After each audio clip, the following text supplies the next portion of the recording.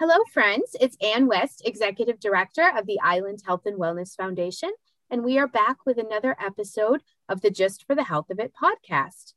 The following is a conversation that I had with Pat Dobbs.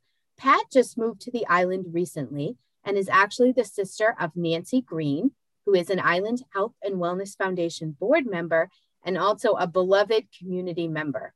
Pat is here today to talk with me about hearing loss. As usual, this is not intended to serve as any type of medical or healthcare advice. It's just for educational purposes, and we usually have a little fun along the way. So with that, welcome, Pat. In your own words, tell us who you are and tell us about your hearing loss. What an exciting topic, hearing loss. So I am a hearing loss advocate. I do everything I can do to educate people about hearing loss and also to support them. I do it through workshops, through lectures.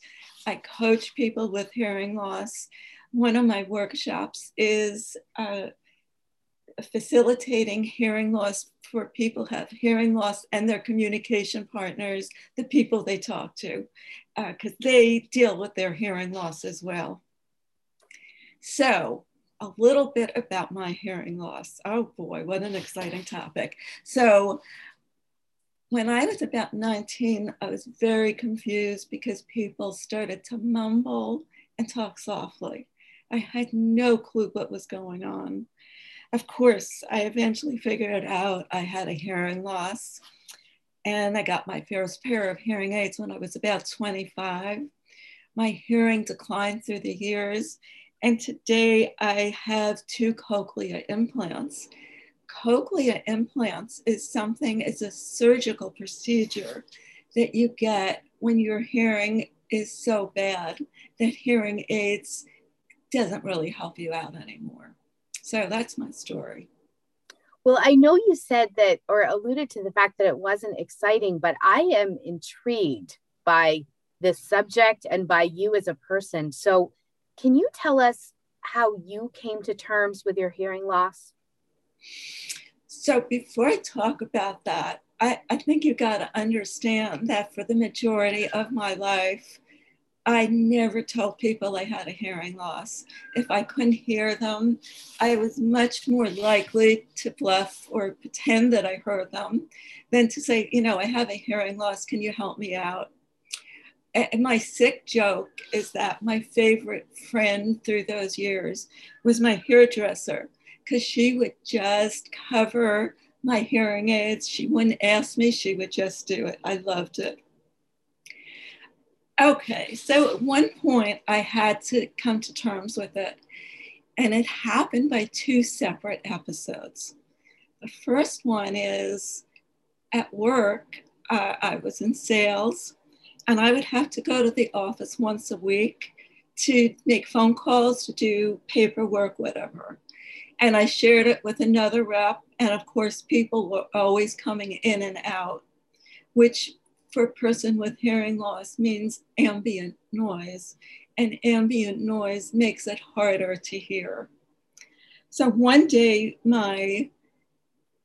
the person I share the office with listened to her messages on the speakerphone, and I said, you know what, would you mind listening to it on the handset rather than the speakerphone, because I can't hear.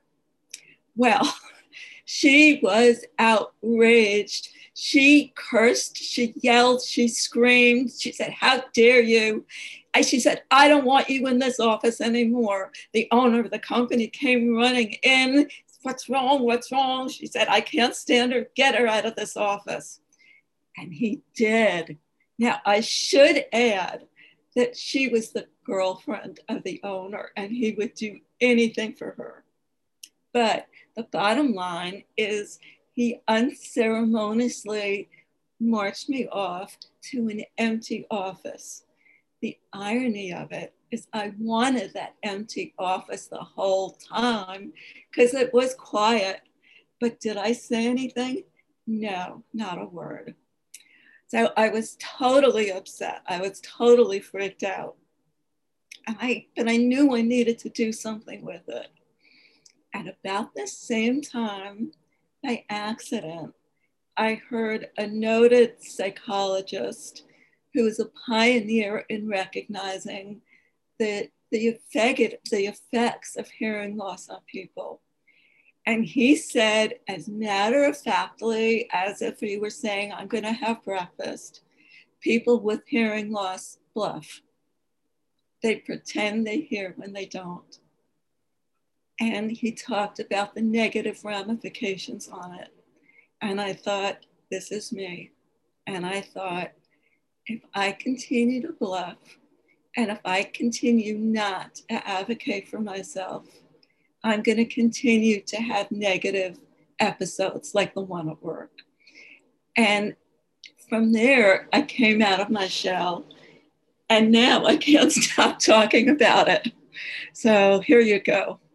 I love that. And obviously, the listeners can't see our faces right now, but my mouth was open during that story because I just felt so much for how that must have felt to be marched into that office.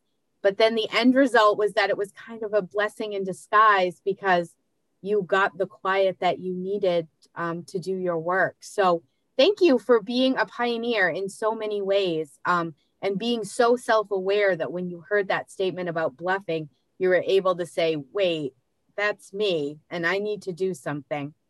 Now, hearing loss, and we throw around that term, it actually has a much more broad definition than just deafness. How would you define hearing loss? So it's really interesting. The term deaf refers to all hearing loss, from mild to not being able to hear at all.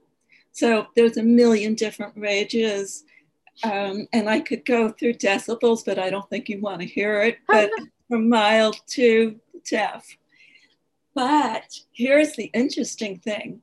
Deaf with a capital D refers to deaf culture. And deaf culture really talks about sign language. And that culture recognizes sign language is the way to communicate. And they feel sorry for us who communicate verbally that we can't sign. And truthfully, I'm sorry too. I wish I knew sign language, but I don't. The other interesting thing is when I tell somebody that I have a hearing loss, they say, oh, well, we can accommodate you with a sign language interpreter. But the thing is, there's only 2 to 3% of the people that are deaf or have a hearing loss know how to sign. But this deaf community are amazing advocates. They are actually the people who are partially responsible for the ADA, the American Disabilities Act. They're very active, as opposed to the people with hearing loss who are ashamed about it and barely even tell people about it. So there's deaf with a small d and there's deaf with a big D. Wow, I had no idea. And I understand what you're saying. And the frame of reference that I'm thinking of in the state of Maine, during the press conferences that have been being held by infection control over the course of the pandemic, we have an interpreter who has gained national recognition for the way that she uses sign language to communicate to the deaf community. She does it with such passion and facial expressions, and it's just amazing. And it has brought accolades from all over because she is just so good at it. So that's the truth is that people with the rest of the people who don't sign wish there would be captions. Yes. And I didn't realize it was such a small percentage of people that actually use sign language. So that's an interesting point too. Now, what do you wish, Pat, more people knew about how hearing loss affects friends and family? Oh. So people with hearing loss think that they're the only ones that are affected, but they're not. Whoever they communicate or affected to, ask any spouse who's married to a person with hearing loss if they're affected. And they will scream, yes, yes, yes. They can't talk from another room. They have to look the person in the face. They have to talk distinctly. If the person hasn't heard, do they repeat it?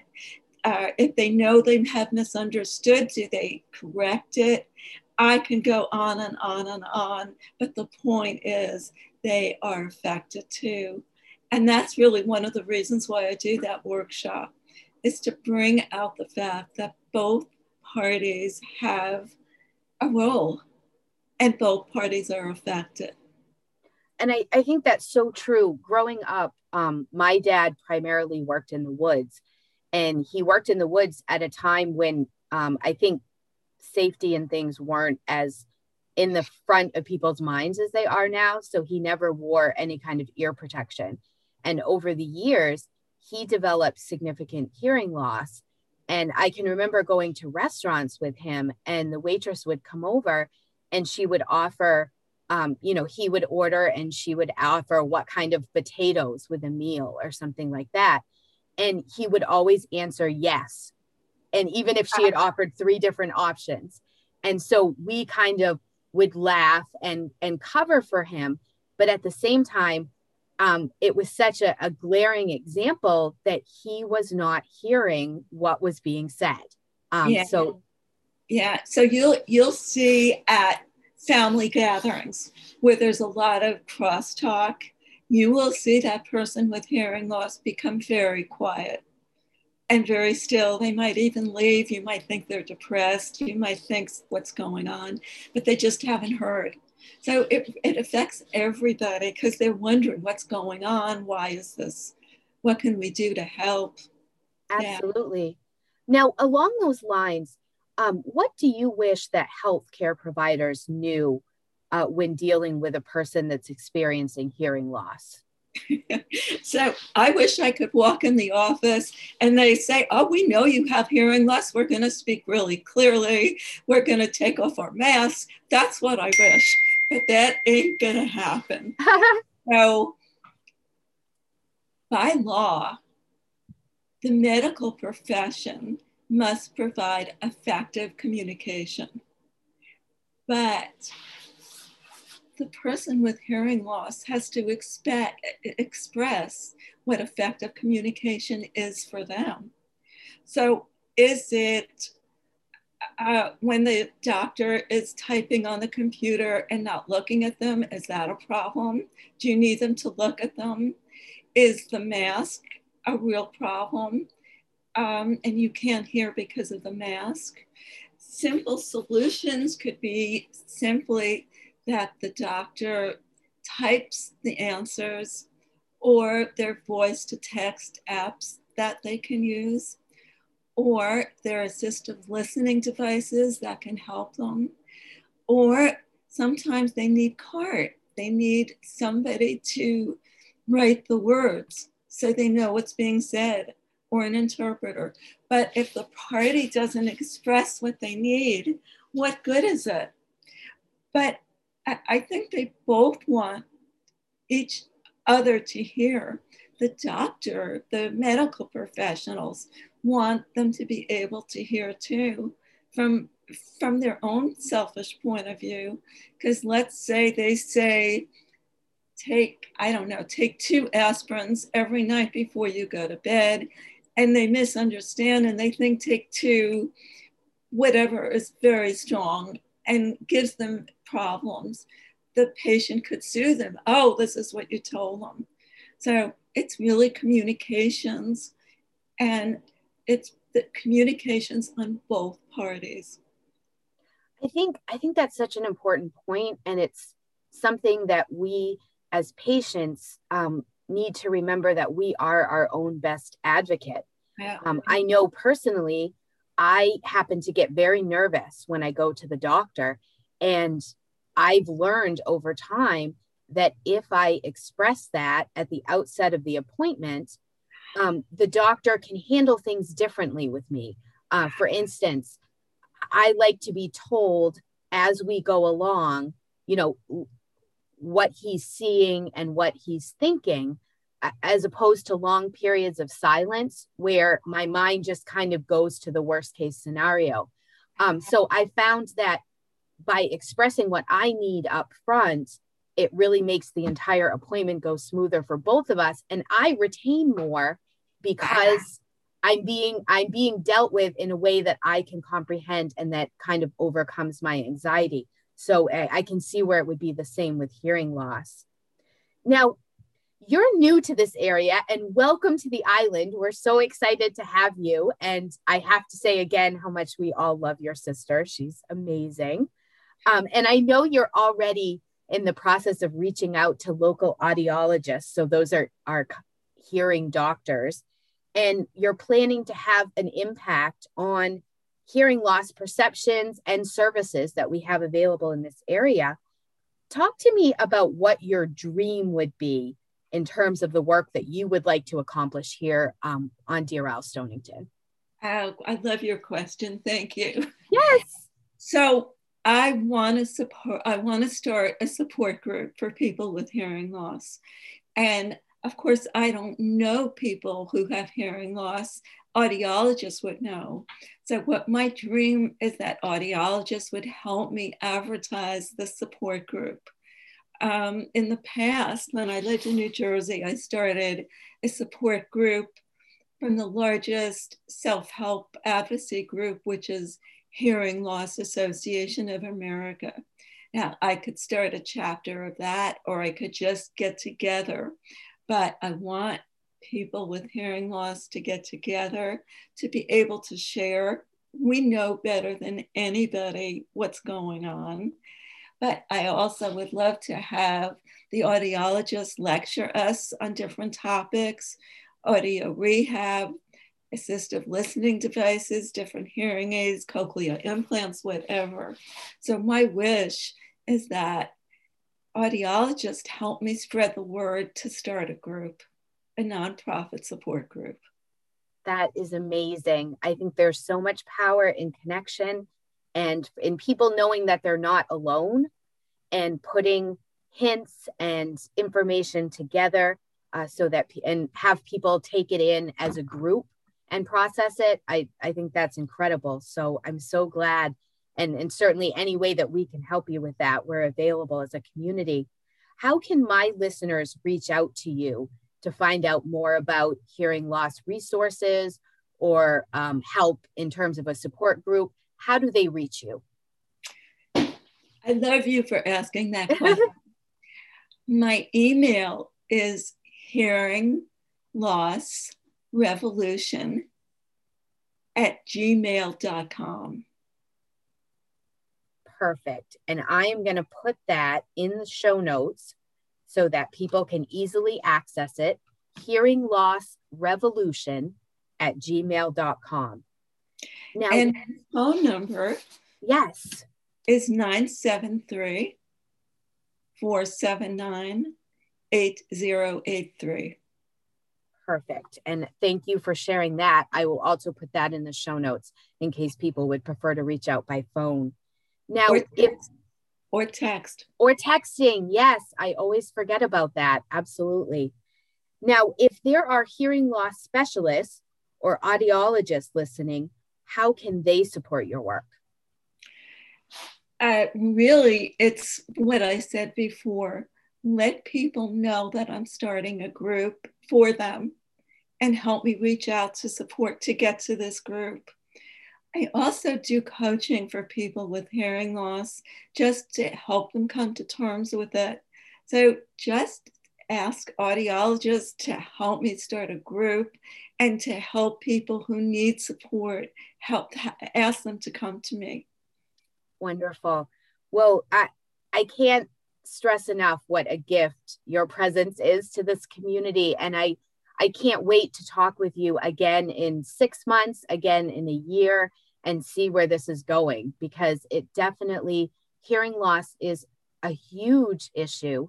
And I know that there's people right now listening to this who are thinking either of a loved one or of themselves that they could benefit from some support. So I'm excited to see where this goes. I'm so excited to be here at the launch of it, so to speak, and we'll keep monitoring it. Now, I know you're busy, you're new on the island, and you're looking for a house right now. You have a lot of things going on, so I'm not going to keep you here all day. I also know that your dog is desperate for a walk today.